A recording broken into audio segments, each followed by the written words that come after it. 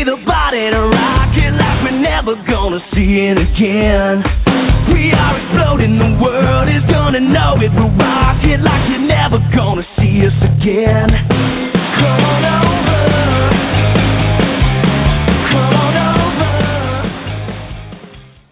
Good evening, everyone. It is 6 p.m. and Pure Gold is live on the air for this September 5th, 2012. I'm back in the saddle again, DG. My name is Joe B. Welcome to the show that covers everything and anything and tells it like it is. DG, how are you? I'm doing good, sir. Unfortunately, back here in the studio with you as opposed to running the show myself last week, which was a mega success. But enough of that, folks. If you'd like to check us out on a regular basis, make sure you check our website, puregoldpg.com. You can call in, of course, 714-364-4721, which is the number. On our website, you'll see all the information, all our past guests, the amazing guests that we've had, and, of course, our Twitter, Facebook, and all that other goodness. JB? Thank you, DG. What a show we have for you tonight. We got three big guests for you, and it's the start of the NFL season, and the Yankees are collapsing. It doesn't get any better than that. Joining us on the program tonight, minor league Mets beat reporter Tracy Rubin will be joining us momentarily. We'll also be joined by sports journalist Tina Cervasio to talk about a little bit about the Giants and Cowboys tonight. And finally, we'll be joined by Miss Arizona, USA 2011, Brittany Dawn Brannon. So without further ado, sir, let's bring on our first guest. Folks, we're proud to have with us Tracy Rubin, who was a writer for Mets.scout.com. Tracy, how are you doing this evening? I'm doing very well. How are you? Doing awesome. Thanks so much for joining us. Now, Tracy, I know we talked a little bit off the air, so I know these answers, the answers to these questions, but of course for the fans, tell us a little bit about yourself, Tracy, and how you ended up writing for the time that you did over on Mets.scout.com. Okay, well, I'm a Jersey girl born and raised, and I'm a junior at Binghamton University in New York State. And last year I got an email about internships, and I saw that one was for the Binghamton Mets, so I emailed the person who I needed to contact, and I said, is there any room for me? And he didn't have any room for the Binghamton Mets, but he had room for the Brooklyn Cyclones, so that's how I decided to accept the internship and start writing for Mets.scout.com. That's great. Are you a Mets fan yourself, Tracy? Oh, what a personal question. I am. I am actually a diehard Mets fan. But during the season, I was very unbiased. I tried not to tell anyone where my loyalty lied. So. Okay. Now, let me ask you, was that a little weird covering a Mets team? I know you're not covering the Major League Ball Club, but covering a Mets team and trying to remain unbiased being a Mets fan? At first, it was just a little surreal because I didn't really I guess I didn't realize how intense minor league was. I guess I figured that Major League was really just the only thing that was intense. But it wasn't hard once I started really getting into my work versus the fanship that I'm used to. But I still have not lost my Mets fanship, so I kind of just separated it, and I made it work, and then how I was a fan, I put that as pleasure versus work. So now, Tracy, gotcha. The Mets pretty much put on a minor league ball club this year. I know you covered the Brooklyn Cyclones, but they pretty much put a minor league team on the professional level. Do you think any of these guys that were called up to play on the professional level are actually going to make it and be professionals for do you see that some of the people like Valdespin being a Met next year, for example? I definitely can. I mean, now that I've focused a lot more on minor leagues, I can definitely see where there's so much talent and where it's arguable that the Mets scouts have really lacked in the past years, have lacked looking at their minor league teams for support. The Mets are so good at calling up players when they're after their prime. So I feel like people such as Valdespin and some of the players that I've seen on the Cyclones, even though they're only in short season single A still, I think that there's a very great future ahead of them. Speaking of the Cyclones, were there any guys in particular maybe that you thought to yourself, wow, this guy's going to be big one day, or any favorites of yours?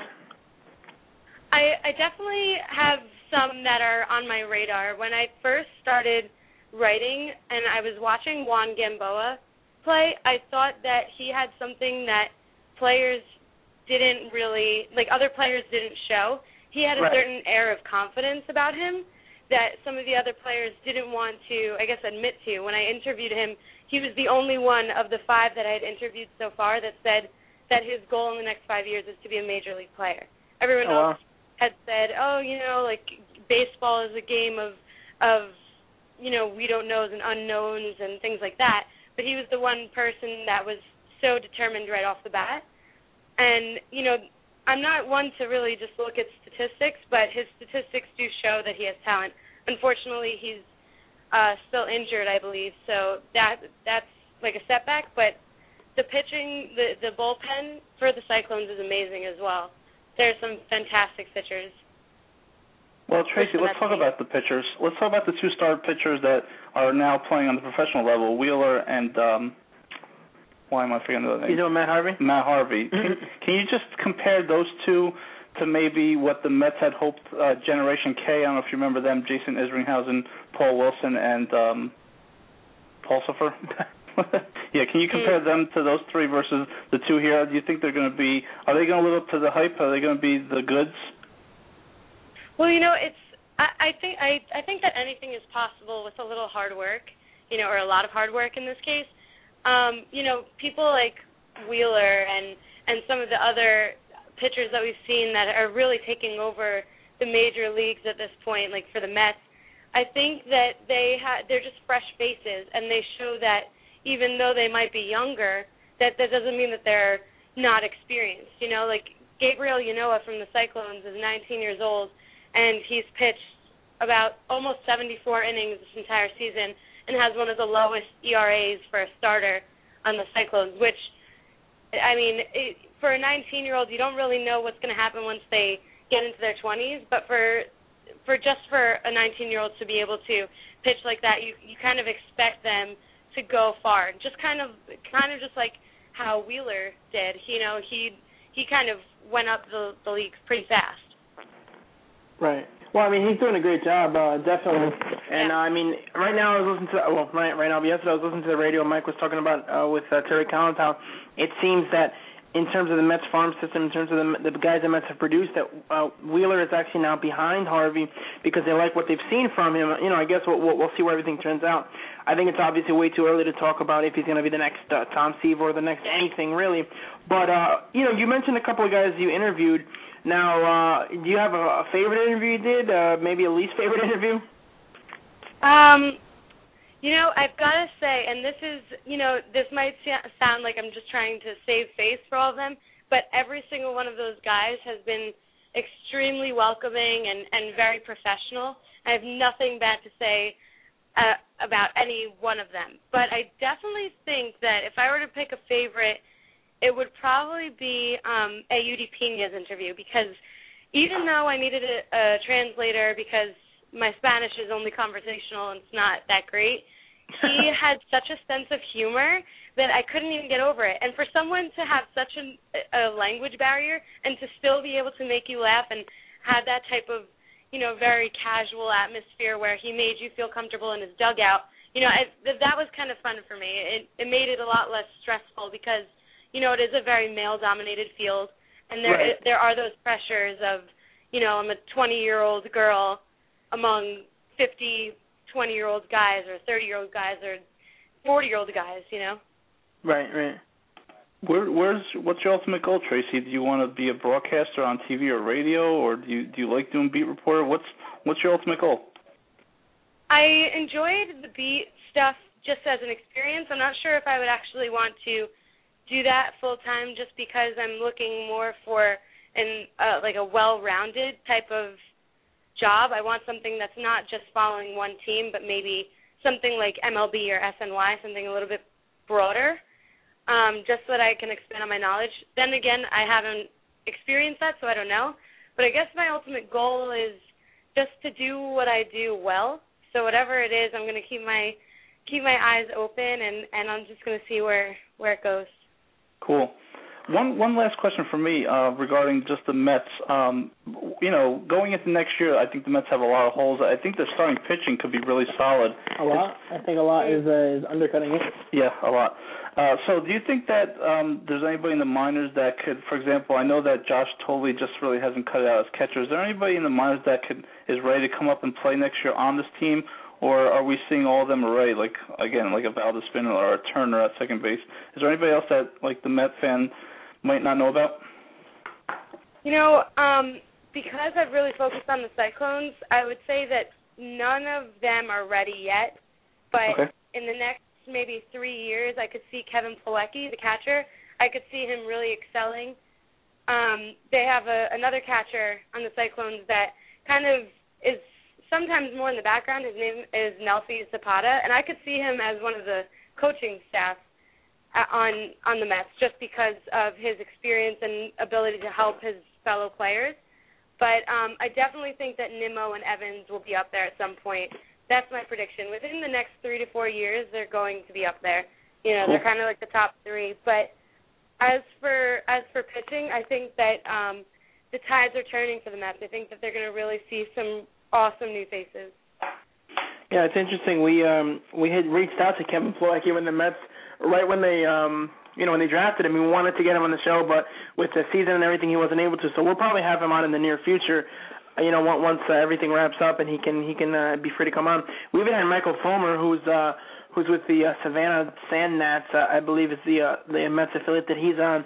And it's interesting because when you look at the overall scheme of the Mets, like Joe said, they seem to put on a AAA minor league type of team, but there definitely is talent in the system, and of course, nobody knows the end result, but like you said, as the saying goes, from your lips to God's ears, hopefully Plawecki or some of these guys will turn out because, the ultimate goal is to be able to produce from within your system. When you look at the team, the outfield, they've all got to go pretty much.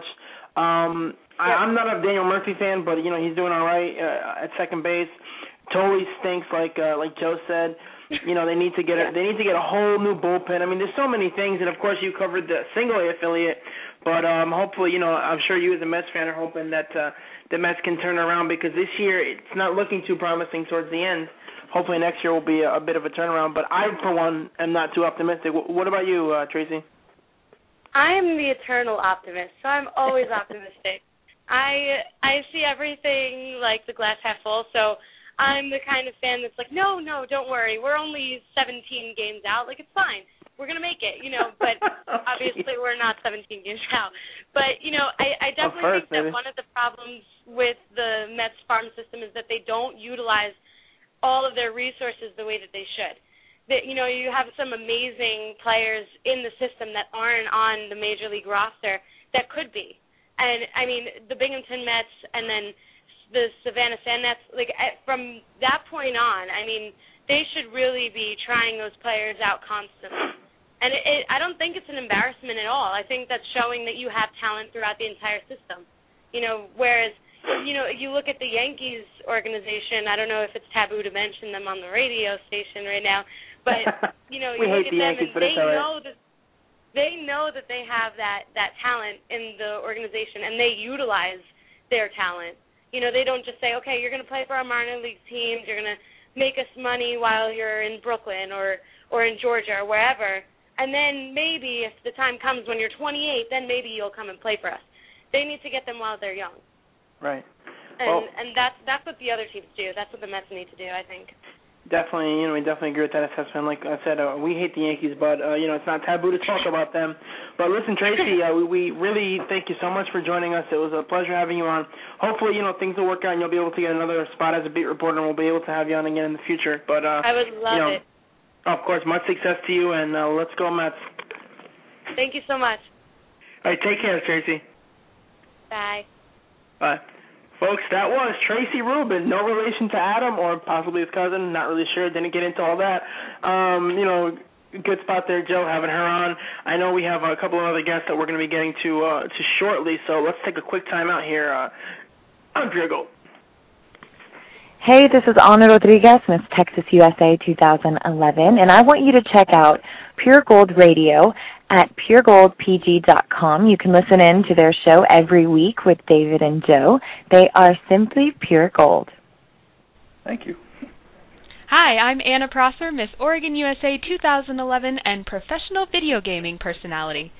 It's hard to define what I do, so I fit right in on the show that talks about anything and everything, Pure Gold Radio. Hi, I'm Anna Zelinsky, and make sure to tune in to Pure Gold, where you can hear great interviews, wonderful insight, and the best talk radio around. Folks, we are back. It is Pure Gold. It's 6:15. And, sir, we talked about the Mets, got them out of the way, thank goodness, because tonight is the opening night for the NFL season. The defending... Is it really? Yeah. I didn't know that. Are you sure? You as a Giant fan should know that the New York Giants are defending their Super Bowl title tonight against their arch nemesis, the Dallas Cowboys.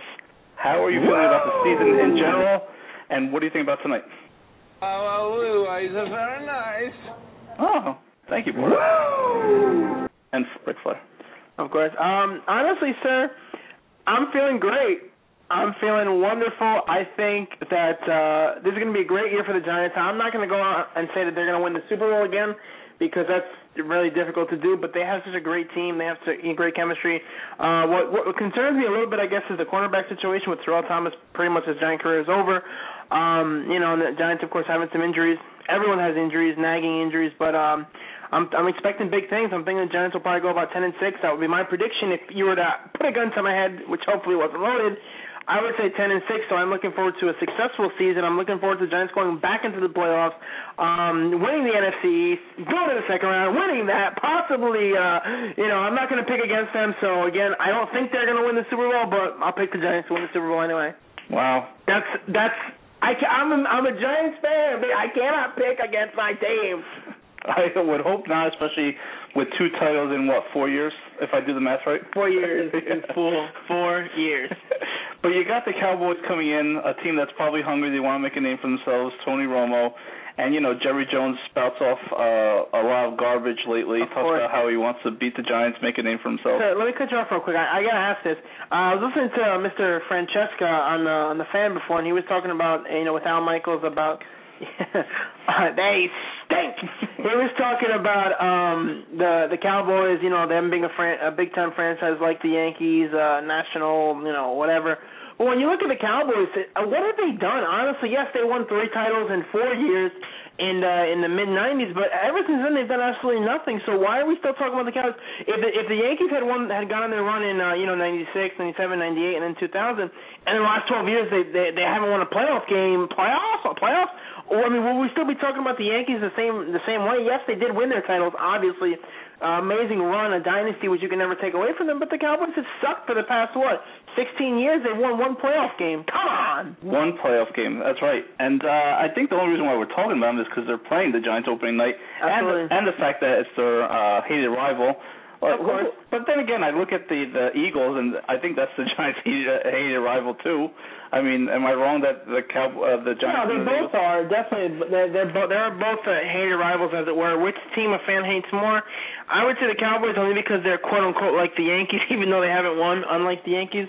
Who've been pretty much dominant. Yeah, they haven't won too many World Series lately, but the fact is that when you compare the two, I just don't see it. I know that they went into partnership together with their vending company or whatever the hell it is, their refreshments. But I don't know, sir. I just think that the Cowboys, until the Cowboys do it, I'm sick and tired of people picking the Cowboys over the Giants to win the division. When have the Cowboys done that? When was the last time the Cowboys even did it? They stink. Absolutely right. But when we talk about the Giants, we also talk about a team last year that was 7-7 and was playing mediocre football. Yes, they caught. I'm not going to say it's a miracle run. They played great down the stretch. They beat the Jets on Christmas Eve, and from there their season turned, and as the Jets season turned. So the one thing I'm looking for as a Giant fan, if I am, which I'm not, thank God, or maybe not. Okay, I don't think so, pal. I don't think so. But anyway, you're looking for consistency this year. You have the toughest schedule in the NFL. You want to prove that you are the best, sir. You want to go out there and beat the teams like the Green Bay Packers, the New Orleans Saints. You don't want to just be 9-7 again and just barely get into the playoffs and then just make another run, because it doesn't happen every year. And yes, the Giants have done it twice in the last 4 years, But it doesn't happen every year, sir. You need to go in, you need to win your division, you need to get a bye week, hopefully, and then you need to go from there. That's what the Giants need to do. They need to prove that they belong. That's what their chip on their shoulder would be this year. They get no respect. They're the Super Bowl defending champions, and we're talking about the Jets and the Cowboys all preseason.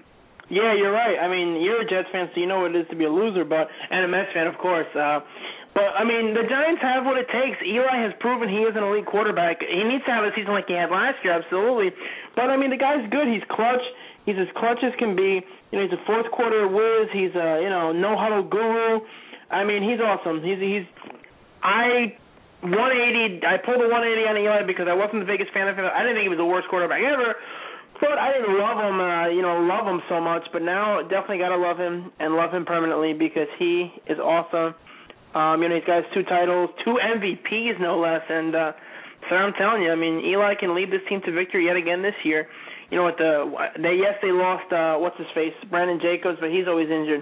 Yes, they lost Mario Manningham, but he was their third receiver. I mean, as long as you got Cruz, you got Nix, you got some other guys that Hickson hopefully come back off injury, et cetera, et cetera. I think the Giants have the weapons, sir. They have the talent. They have the ability. The Giants have the goods, sir. Yes, sir. So, perfect segue. We could get our next guest on the hotline, sir. Folks, we are proud and privileged to be joined by the one and only sports reporter extraordinaire, Tina Servacio. Tina, how are you doing this evening? Hey, guys, I'm good. How are you? Doing awesome. Thank you so much for joining us. It really is a pleasure to have you on, Tina. Now, I have to ask this because this is usually our standard question when we get, our guest on the air. But in your case, can you tell us what got you involved in sports, and ultimately what was the impetus for you to become a sports, as I would say, reporter / anchor / journalist?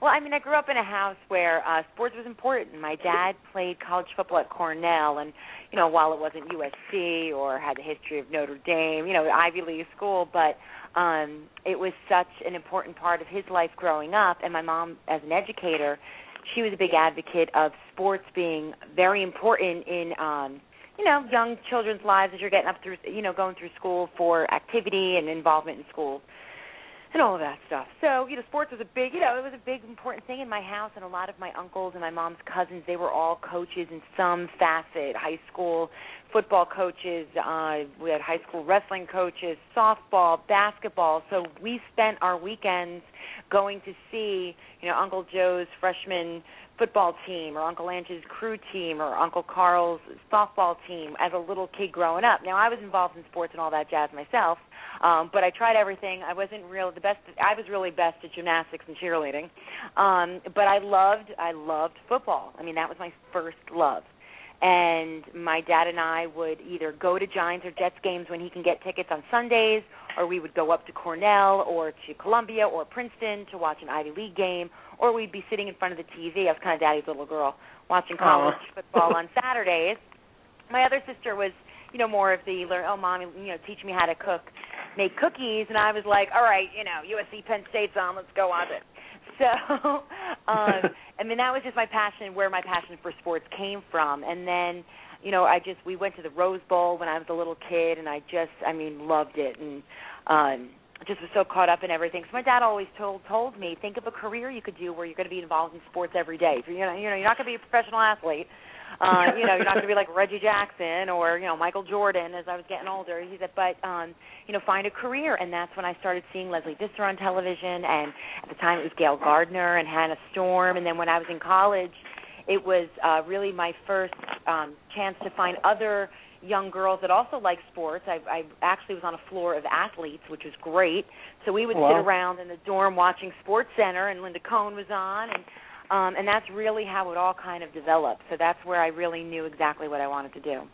Wow, that's definitely quite a bit of info there, and that's a lot of sports. Talking about all the different coaches and this uncle and that uncle. That's pretty cool. Now, let me just say again, I said this towards the beginning, but you really have had an amazing career. Looking at your website, in preparation for the interview, I mean, you've done literally everything that you could think of when it comes to sports. But now, my first time ever hearing about you was actually on Imus in the Morning, which you did the weather reporting and stuff. The traffic reporting. And tell us, what was that like? Because I used to love listening to Imus. I know he wasn't sports related, and Joe and I are both huge WFAN fans. But yeah. Can you tell us a bit about that experience? Yeah, well, I filled in for Sid Rosenberg one summer quite a bit, and because I was doing updates at both the Fan and Bloomberg, and you have this shadow Metro broadcasting. Everything is kind of all this under the same umbrella. And so I was doing both updates at the Fan and then filled in for Sid a few times, and a couple times I did the traffic as well in the morning when I was also doing traffic and news radio mornings. I was doing kind of the split shift, up at 4 a.m. to get on the air at 5 a.m., then you're back in the studio at 4 p.m. till 7. So the thing with Imus was, and this is what I remember the most about the whole thing, I mean, you had to be, your traffic report had to be 1 minute on the dot, not a minute long, not a second shorter, not a second longer, exactly on the dot. And he would sit there and watch the clock. And if you went over or under, you would hear it from him. So you had to be perfect. It was so stressful. So with that, though, it taught me the sense of timing. I mean, because you did not want to get ratted out by him, and he did a few times, believe me. I mean, 2 seconds over, even 2 seconds under. I thought, well, let's finish early, and blah, blah, blah. Don't you know what a minute means? It's 60 seconds. So, so that was good impersonation, it was by the way. not an easy gig, that's for sure. It was, there's stress with everything you do, but that was a different level of stress. Now, like I said, that was a good impersonation of him, by the way. But now you kind of answered my next half of the question. But I mean, do you have any interaction with him outside of that? Outside of him, ratting you out for going 2 seconds over? No, not really. Just a few times. When I was doing the sports, it was just more of a different reaction to the sports report. But that's pretty much it. I kept my distance because that's when the FAN studios were in Astoria. Right. An intimidating character, to say the least. Now Tina, definitely appreciate you coming on the show. And usually our gig is to interview the interviewer. So I just want to know, and I don't know if anybody's ever asked you this, but do you have a funny or maybe most embarrassing moment in your career? A lot of people ask me that. You've been asked that, okay. I know, but it's just a most embarrassing moment. I mean, I really can't think. I know there was, a lot of times when I was doing arena football, it's skeletal crews, and it was early in my career, so, I wasn't good at, just kind of overcoming it and being like, oh, good, I get to be asked for the next 40 seconds. You kind of stand there and you're waiting. And a few times where you didn't know you're on camera and maybe you're doing something. That would happen a lot. That happened a little bit when I was doing arena. And there was, a dog kept running into me one time. And because they were doing the dogs with the Frisbees, they were having one of those halftime shows, and the dog kept running into me, and I kept moving, and they were yelling at me, stop moving in your shot. I'm like, the dog. But how do I tell them? They had a tight shot of me, waist up. So how would they know the dog was, running into me? So, those kind of ridiculous, crazy things. And then actually, I'll tell you something that happened a couple weeks ago, July 31st.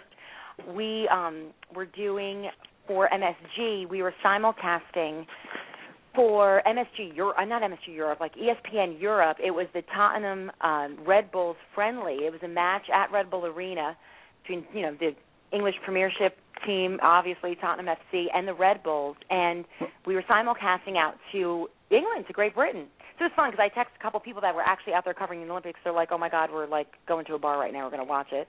And so they're like, yeah, you're on. It was so funny. I'm like, I didn't even know. And I had our MSG microphones and everything. It was great. And I was nervous, too, because I'm like, great. I'm here. And, I know from covering the players that played in, La Liga and EPL and everything. I mean, an American covering our great sport of football.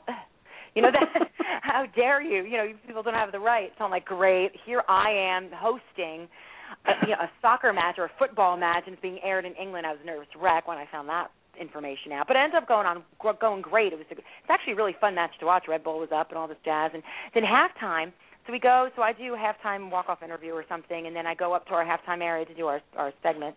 And obviously, okay, the commercial's running. And when the commercial runs, your mics are down to off the air, the commercial's running. Right. And you sit down, the producer or the director, okay, move to your right, move to your left, is that good? Testing 1, 2, 3, you hear me? Okay, Tina, okay, you're going to throw to the sound bite, and I'm talking my microphone back and forth to my director, my producer. What's your roll cue? And my roll cue is about, I ad-lib, so I'm like, all right, well, I'm going to say this, and, I'll give you the look and roll the sound bite. And so we're chit-chatting. Oh, and this is funny, too.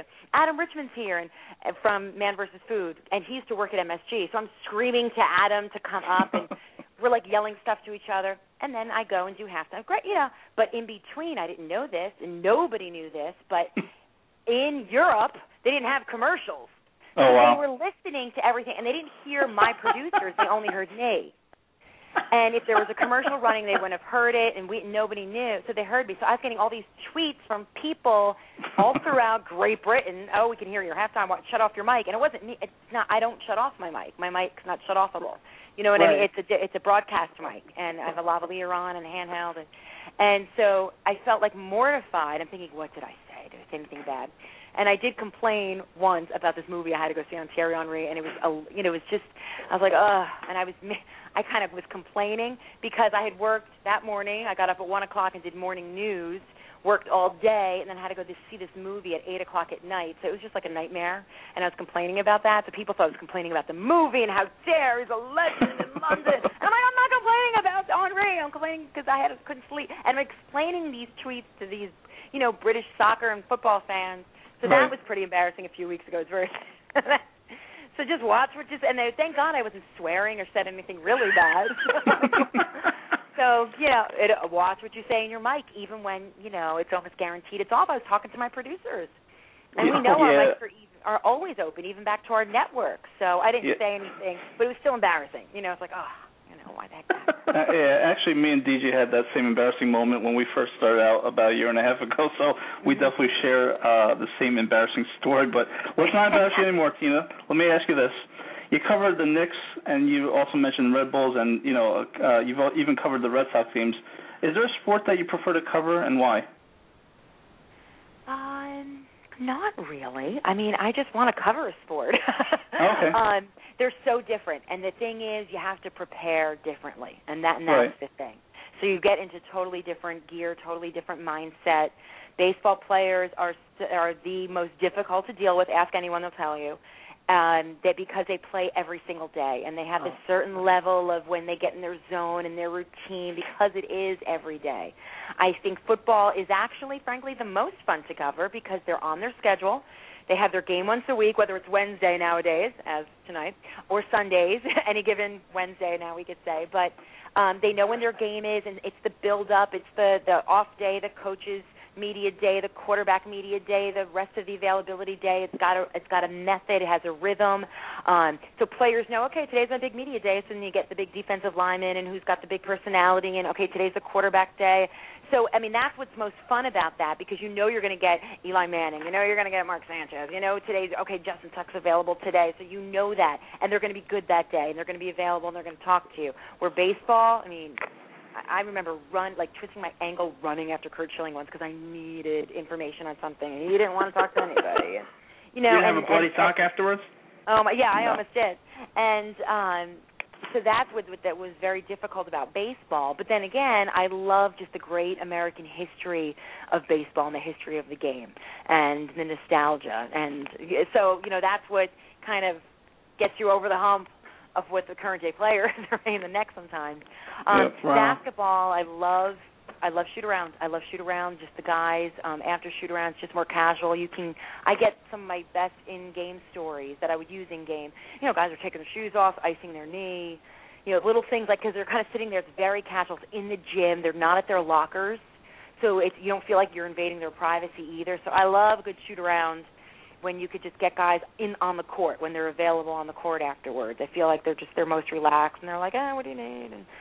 And so that's enjoyable as well. So, there's something every different, and I love the international aspect of soccer.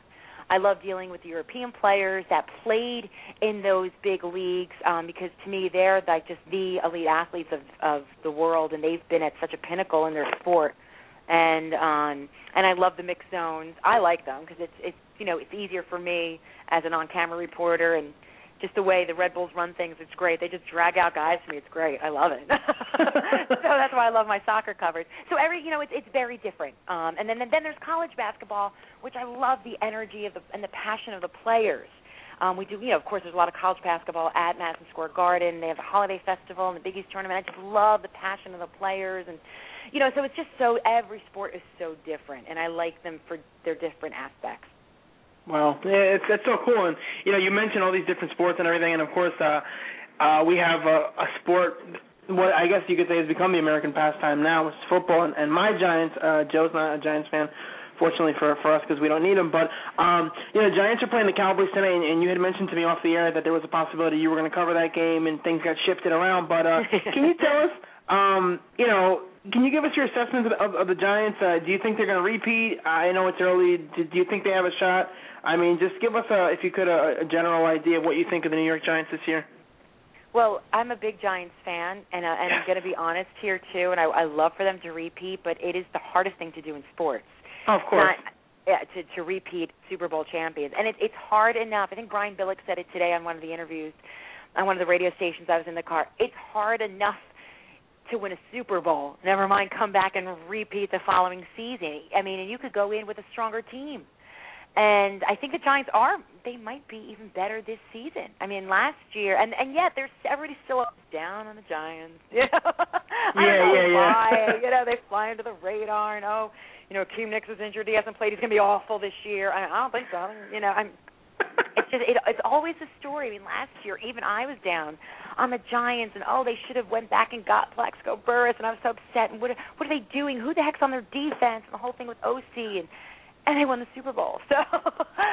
So I think they're going to be good this year. I mean, I don't know. They were like 9-7 last season. I mean, they have a chance, I think, of they could have 12 wins, I think. But what happens when you play, the Packers, or who do you face in the NFC Championship game? I mean, that's where things could change, or everything's right. Everyone's on the same playing field come postseason time.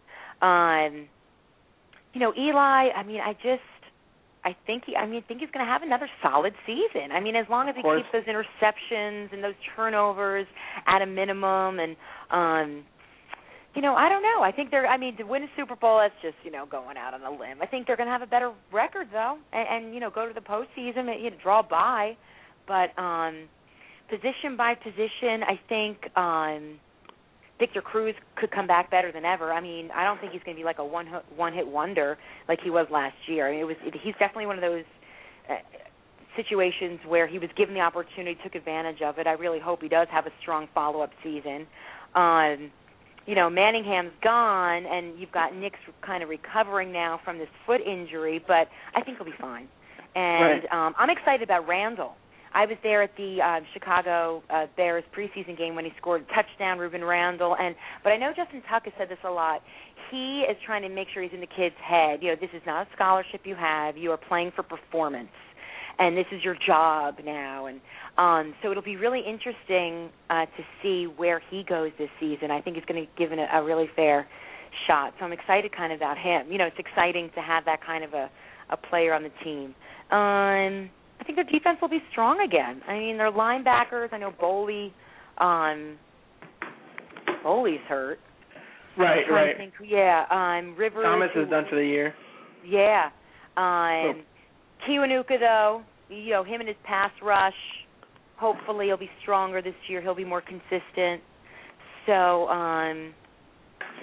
I don't know. I mean, I think they're going to have like a better season, but it all changes once the postseason starts. So we'll see.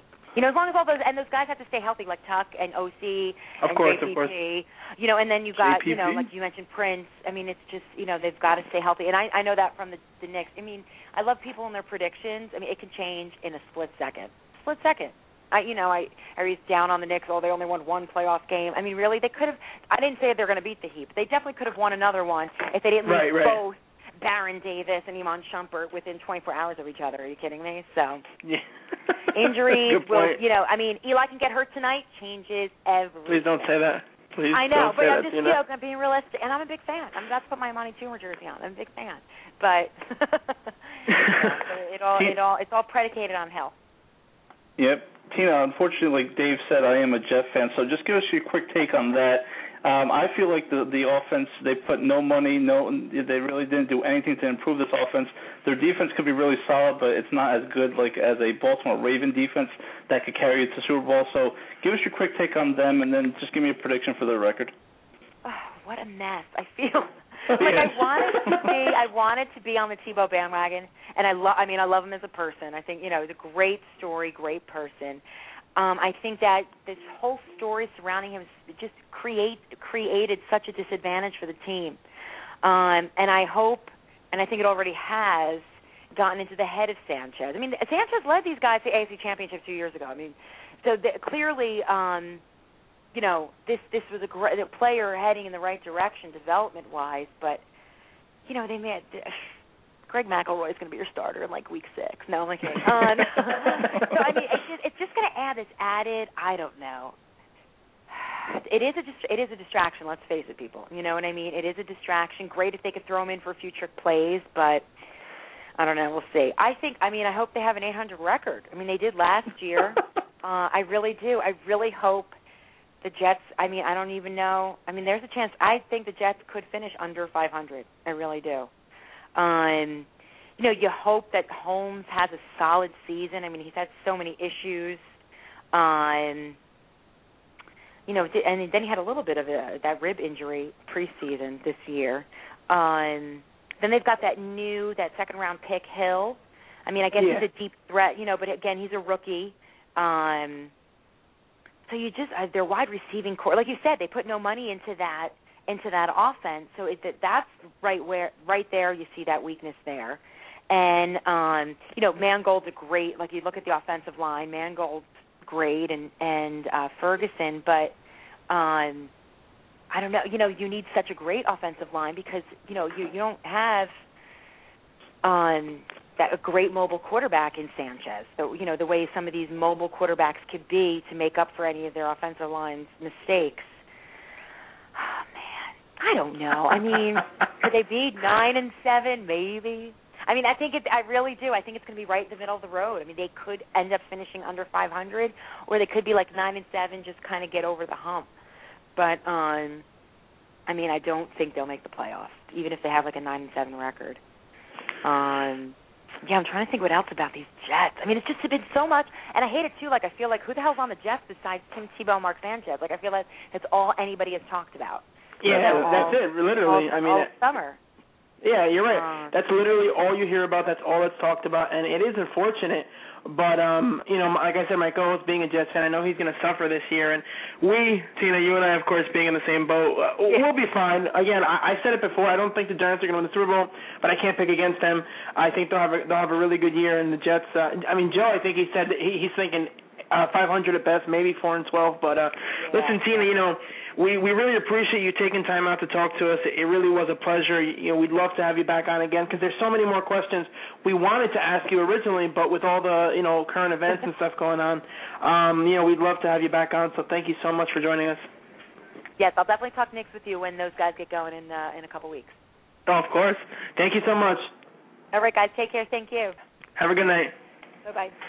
Folks, that was the one and only Tina Servacio. We thank you so much to her for joining us and, of course, giving us her take on the New York Giants and the New York Jets, or New Jersey, whatever you want to call them. We'll be right back to finish the show after these words from our commercial sponsors. This is Dick Grayson, better known as Robin or Nightwing. And when I'm not fighting crime with or without Batman in Gotham City, I'm listening to Pure Gold. Of course you are, Dick. Just listening to Pure Gold. I gotta say, I love that. Let's play another one for you, folks. Hi, this is Heather Lynn, 32 Fantastic Manager Extraordinaire.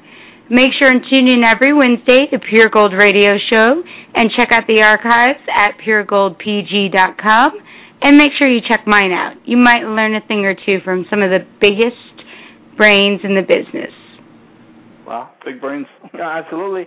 And folks, one more before we introduce our next Hey guest. everyone, this is Brittany Dawn Brandon, Miss Arizona USA 2011, and Pure Gold is the best show on the radio, so make sure you tune in, check out the latest in entertainment, news, and sports.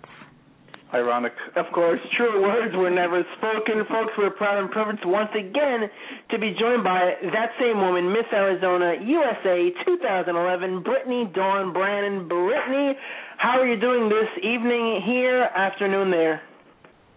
Oh, it's so good to hear you guys. I'm doing well, thank you. I'm actually just packing for wow. the next trip and calling you guys. So that's always good stuff. Again, we're happy to have you back on, and there's so much we do want to get to. But you're speaking about trips and stuff. You haven't been on the show in a while, so tell us what have you been up to? Back then, you pretty much were a Ford model, and just you had finished your reign as Miss Arizona. So tell us what's new in your world.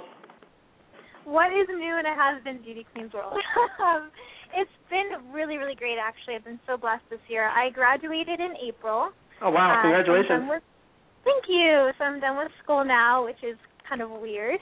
And I am working a little bit all over the place. I'm working here for Channel 3 a bit as their fashion host. And then I'm the TV host for Phoenix Fashion Week. So that's actually going really well. I'm actually going to go film right after I hang up with you guys. And just been traveling a ton. I was gone the last 5 weeks, and now I'm here in Arizona, and I leave for New York on Friday. So just a little bit all over the place. It's been fun. Wow, that's some awesome stuff. Now the interesting thing here, Brittany, is that I guess I'll just kind of get right into it. You had posted some interesting things on Twitter, and I know you and I have spoken about this extensively, and I do mean extensively, off the air, which is pretty cool. So let me just preface everything by saying this. Now, we on this show have had a lot of great guests, awesome guests. We always appreciate everyone giving us their time, and we don't really get into politics much. Joe and I have, we're both for the most part we're Republicans.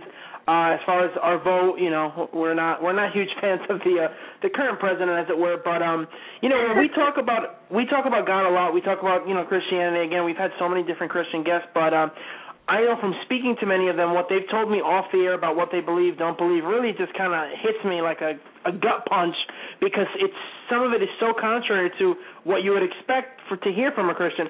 But Brittany, on the other hand, who again, massive respect out to you.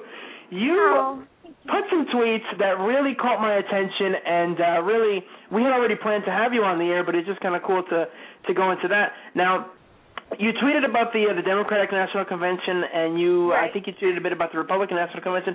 Now, when you, as a Christian, let me ask you, when you vote, I'm not asking who you're voting for, even though I kind of have an idea, but when you go out there and vote, what do you hold true? Like, what are the important things for you?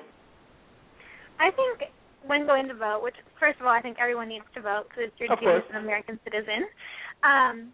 First off, you're going to be looking at the individual, what they stand for, because their thoughts, their ideals, their beliefs are what steer the country. Right. Regardless of the Senate and the House of Representatives, that's, obviously part of the government that we have, but you need to elect into that office someone who closely aligns with your mindset, and it's not necessarily the same faith, I get that, but it has to be at least one major factor. For me, that major factor that I always explain to people is abortion. Like, either you're pro-abortion or you're not. There's no teeter-tottering on it. I am completely pro-life. I think it's absolutely devastating what this country is allowing right now under our current president. It's so sad. It's so devastating. Which is why I'm hugely on the Romney-Ryan bandwagon. But that being said, you have to look at different aspects of that person's life, who they are, what they stand for. Obviously, taxes and education are a huge part of this country, and things that need to play into each person's life who's a citizen here. But that being said, if you can't decide, I don't understand how people can't decide. There has to be one major factor that really just deters them in a certain direction, and that has to be, for me, abortion. I don't understand how people can vote for abortion. I don't understand that. Amen. Now, Brittany, did you watch the Republican National Convention? I did. I watched it twice. I'm a huge Marco Rubio fan. I actually had the pleasure of working with him when I was interning in D.C. for the Senators. And I met him before he was in his position in Florida, and he's an amazing person. He is what you see off screen, on screen. He has such a great story. Thank you. He is so passionate. Okay. The reason why I asked this, Brittany, is because, you know, they had Clint Eastwood on right before Mitt Romney came on. Do you think that, did you think that Clint Eastwood overshadowed Mitt's speech to the nation? Because that was the time for Mitt to really win over the nation. Do you think he did enough, and do you think that he actually has a shot realistically to be the next president of the United States? Oh, absolutely, 100%. I think this country, you know, Reagan always said in his speech, you know, are you better off 4 years from, you know, the last election? And we can honestly say we're not. And therefore, Mitt Romney does have so many wonderful plans ahead for our country that he needs to be able to implement as president. And overall, let's take away all the politics. What kind of lifestyle do they have? Obama has so many things that are just not.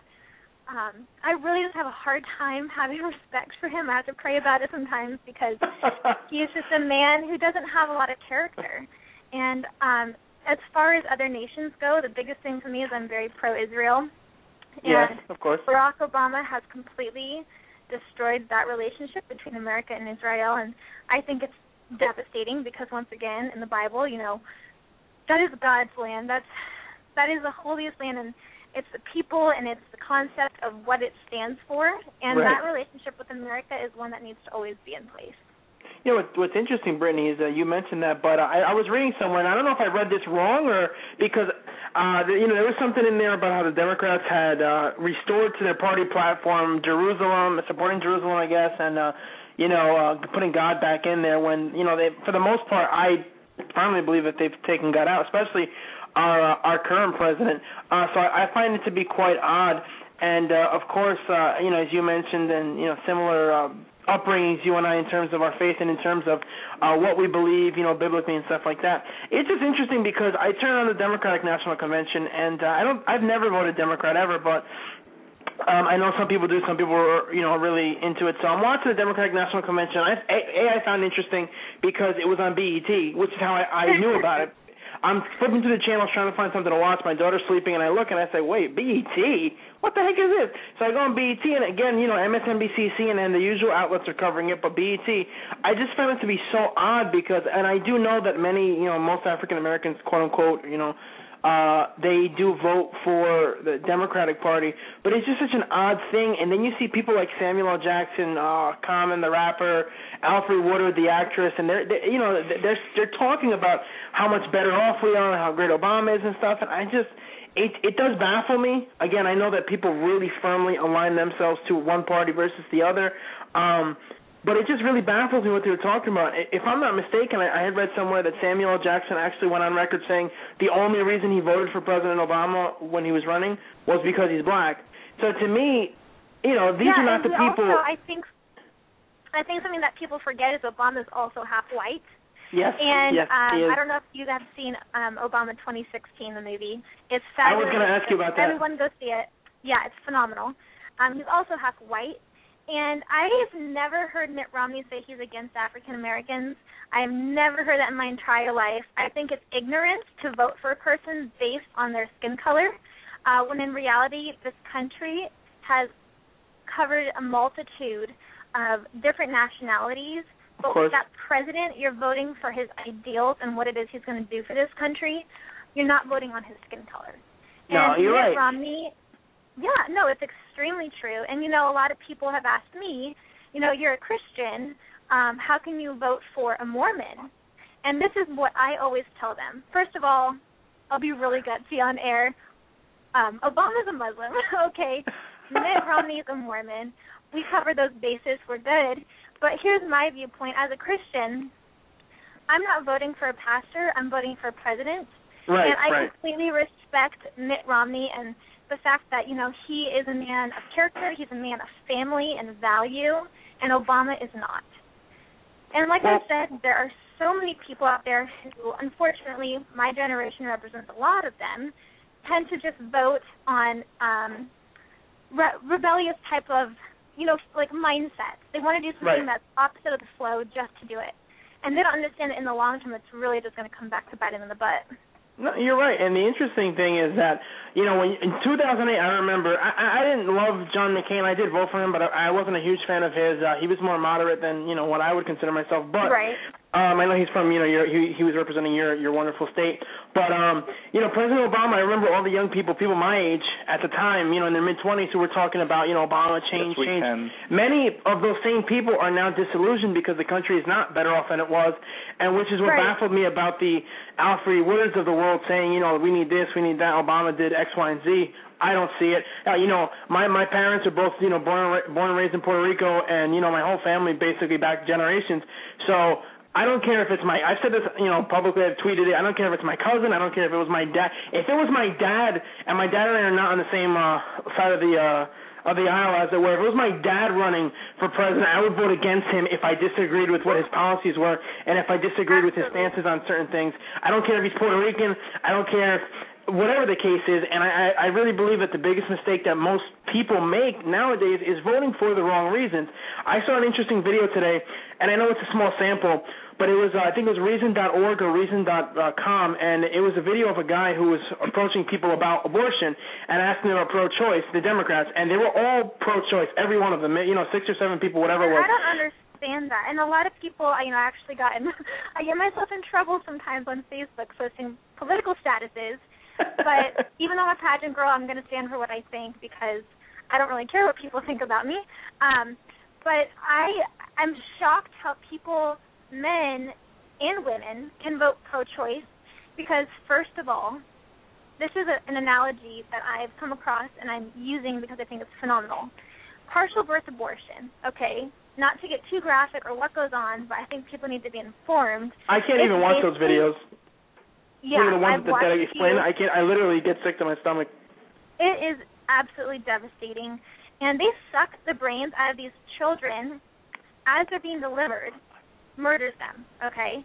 Now, if we pass the bill allowing that to be done to dogs, having dog mothers give birth, their puppies' brains being sucked out as they're being delivered, we would be called animals ourselves. We would be completely irrelevant to society and just completely marginalized, probably jailed up, locked away. But the fact that Obama, the president, the leader of this country, is okay with that, it baffles me. It baffles me. And people are always like, well, what about abortion? And, how can you stand for that? Humans are made in the image of God, and if we are taking away that life, I don't even know what God's thinking right now. He's devastated. Brittany, the interesting thing is you mentioned all that. We're, made in the image and likeness of God, of course, if you believe in that, which unfortunately many people don't. But, with the video that I was talking about, the interesting part of the pro-choice aspect was they were all pro-choice. But when they would ask questions like, what do you think about Mayor Bloomberg wanting to ban these drinks? Oh, no, yeah, he should do that because it's healthy. And, they were and not pro-choice, and the guy kept asking, so you're not pro-choice on this? No, you should eat this way and you should eat that way, or he asked them a simple question like, what about light bulbs? And they were all like, no, of course, you have to have these types of light bulbs. You can't have a choice on that. It's for the environment.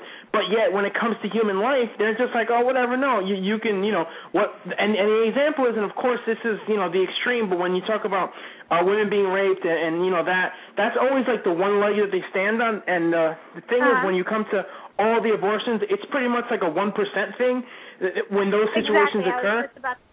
It's 1%. And, my condolences go out to every single woman who has been affected. I cannot imagine being in that situation. But the bottom line is it's life, and God created life. Absolutely. And I think that is a perfect example of what an adoption agency is there for.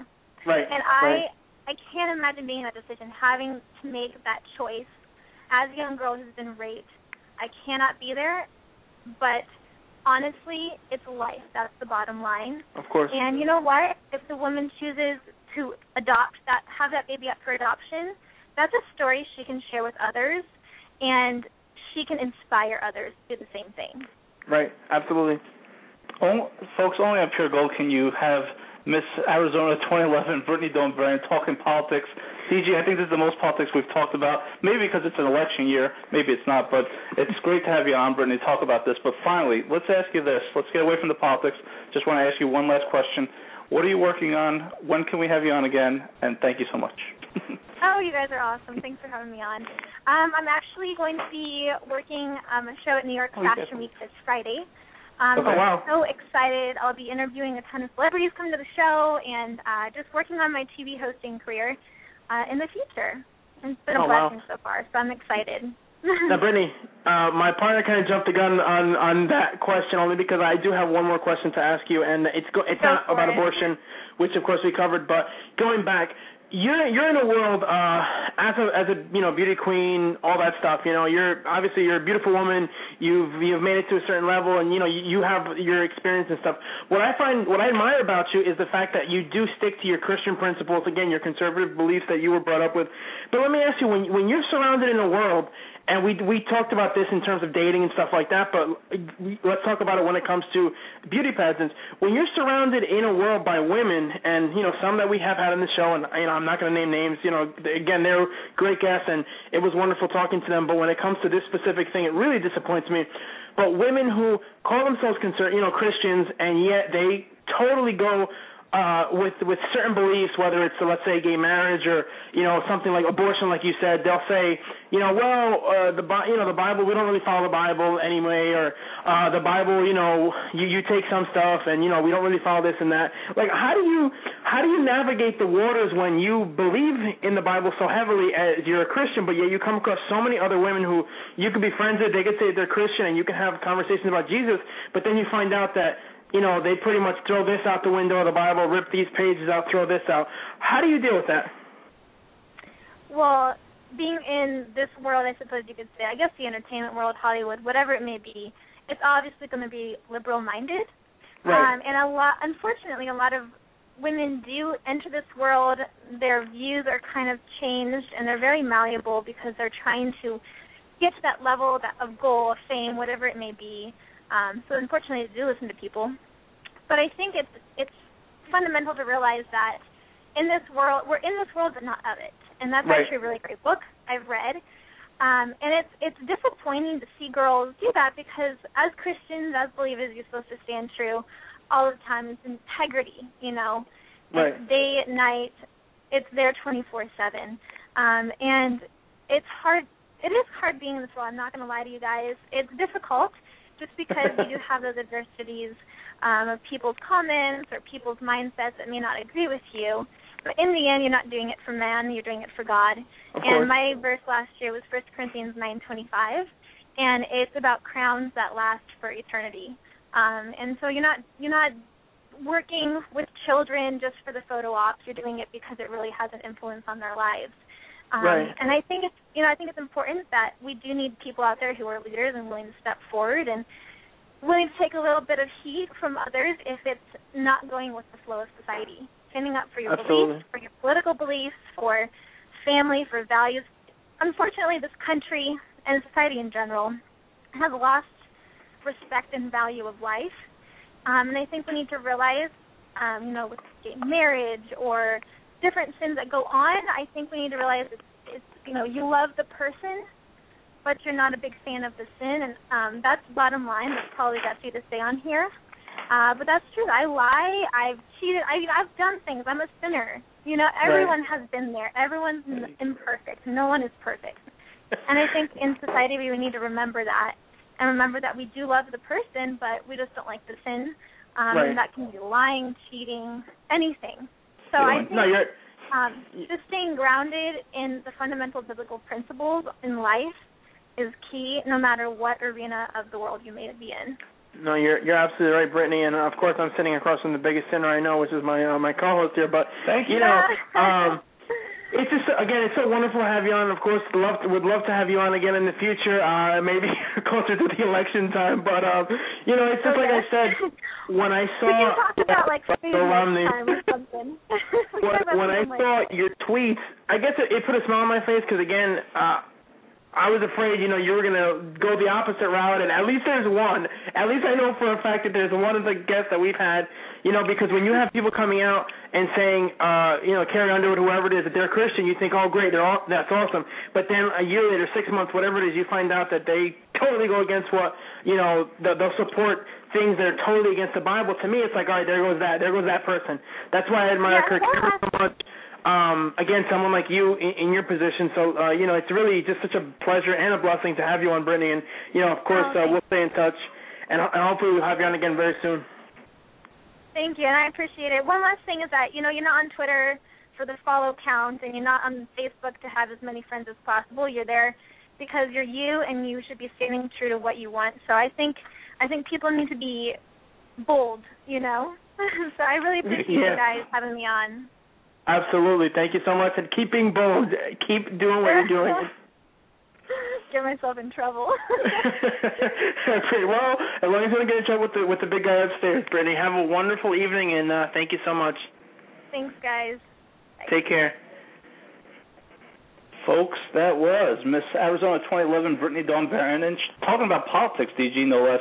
That was great. Like I said, we haven't talked politics that long ever on Pure Gold. At all. That was a good one. And we've definitely never got into the topic of abortion and whatnot, got into so many deep things. But, it's like she said, we shouldn't be on there, whatever your beliefs are. Of course, I'm a Christian, Joe is a pagan. But if you if you look at the overall gist of your life and what say what you believe. If people can say, I think, if Roseanne can say that people who support Chick-fil-A should die of cancer, then why can't somebody say they're anti-abortion? And that's the thing that gets me about this country.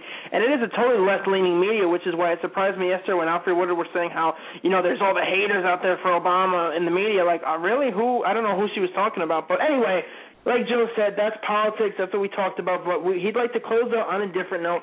So, Joe, take it away. Let's just say that the football season for my team starts Sunday. Not looking forward to it in terms of having a great season. I just think that the Jets, again, their offense is going to be offensive. Their defense is going to be really good. Their schedule looks decent. I really think that they're looking at a 7-9 season, but if their offense is really as bad as their preseason, you could potentially look at a 4-12 season. So that's all I have to say. My Super Bowl prediction on record, because I want to make that, is going to be the Green Bay Packers against the New England Patriots. And Patriots again going back to the Super Bowl, really? Yeah, the AFC's that week. So we have no time to get into it, but I just want to send this little soundbite to all you Yankee fans.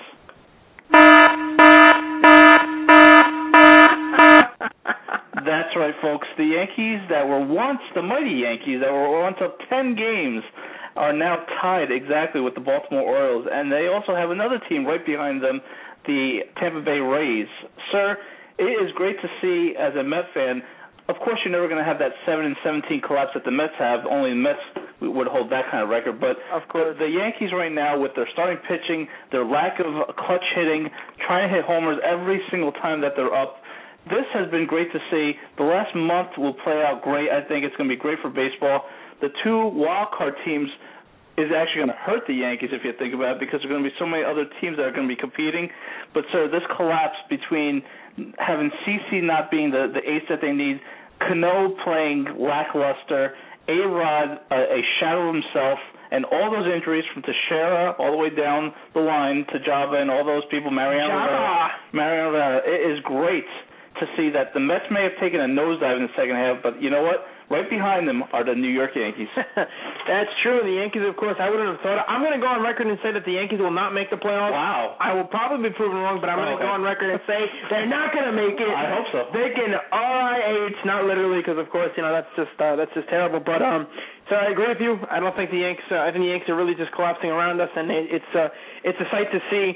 I'm a bigger Met fan than I am a Yankee hater, Joe, being the opposite. But you definitely wouldn't have expected this. And again, we'll see where things end up. Right now, my attention will be focused on football, as I see on ESPN Cowboys and Giants at 8:30 p.m. Eastern Standard Time. Make sure you check it out. Make sure you tune in next week at 6 p.m.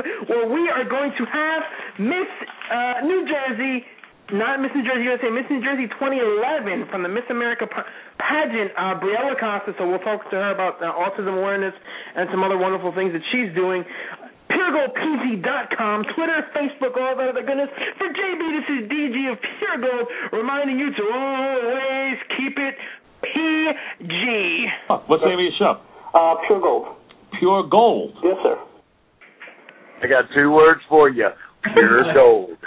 And once again, thanks so much to Tracy Rubin for joining us, to the wonderful Tina Servasio, and of course my new hero and best friend, Miss Brittany Dawn Brannon, Miss Arizona USA 2011. She should have been Miss USA, and hopefully she'll find a way to somehow get back in there and do what no one else has ever done. She's awesome. Love her. Take care, folks. Woo! PG signing off.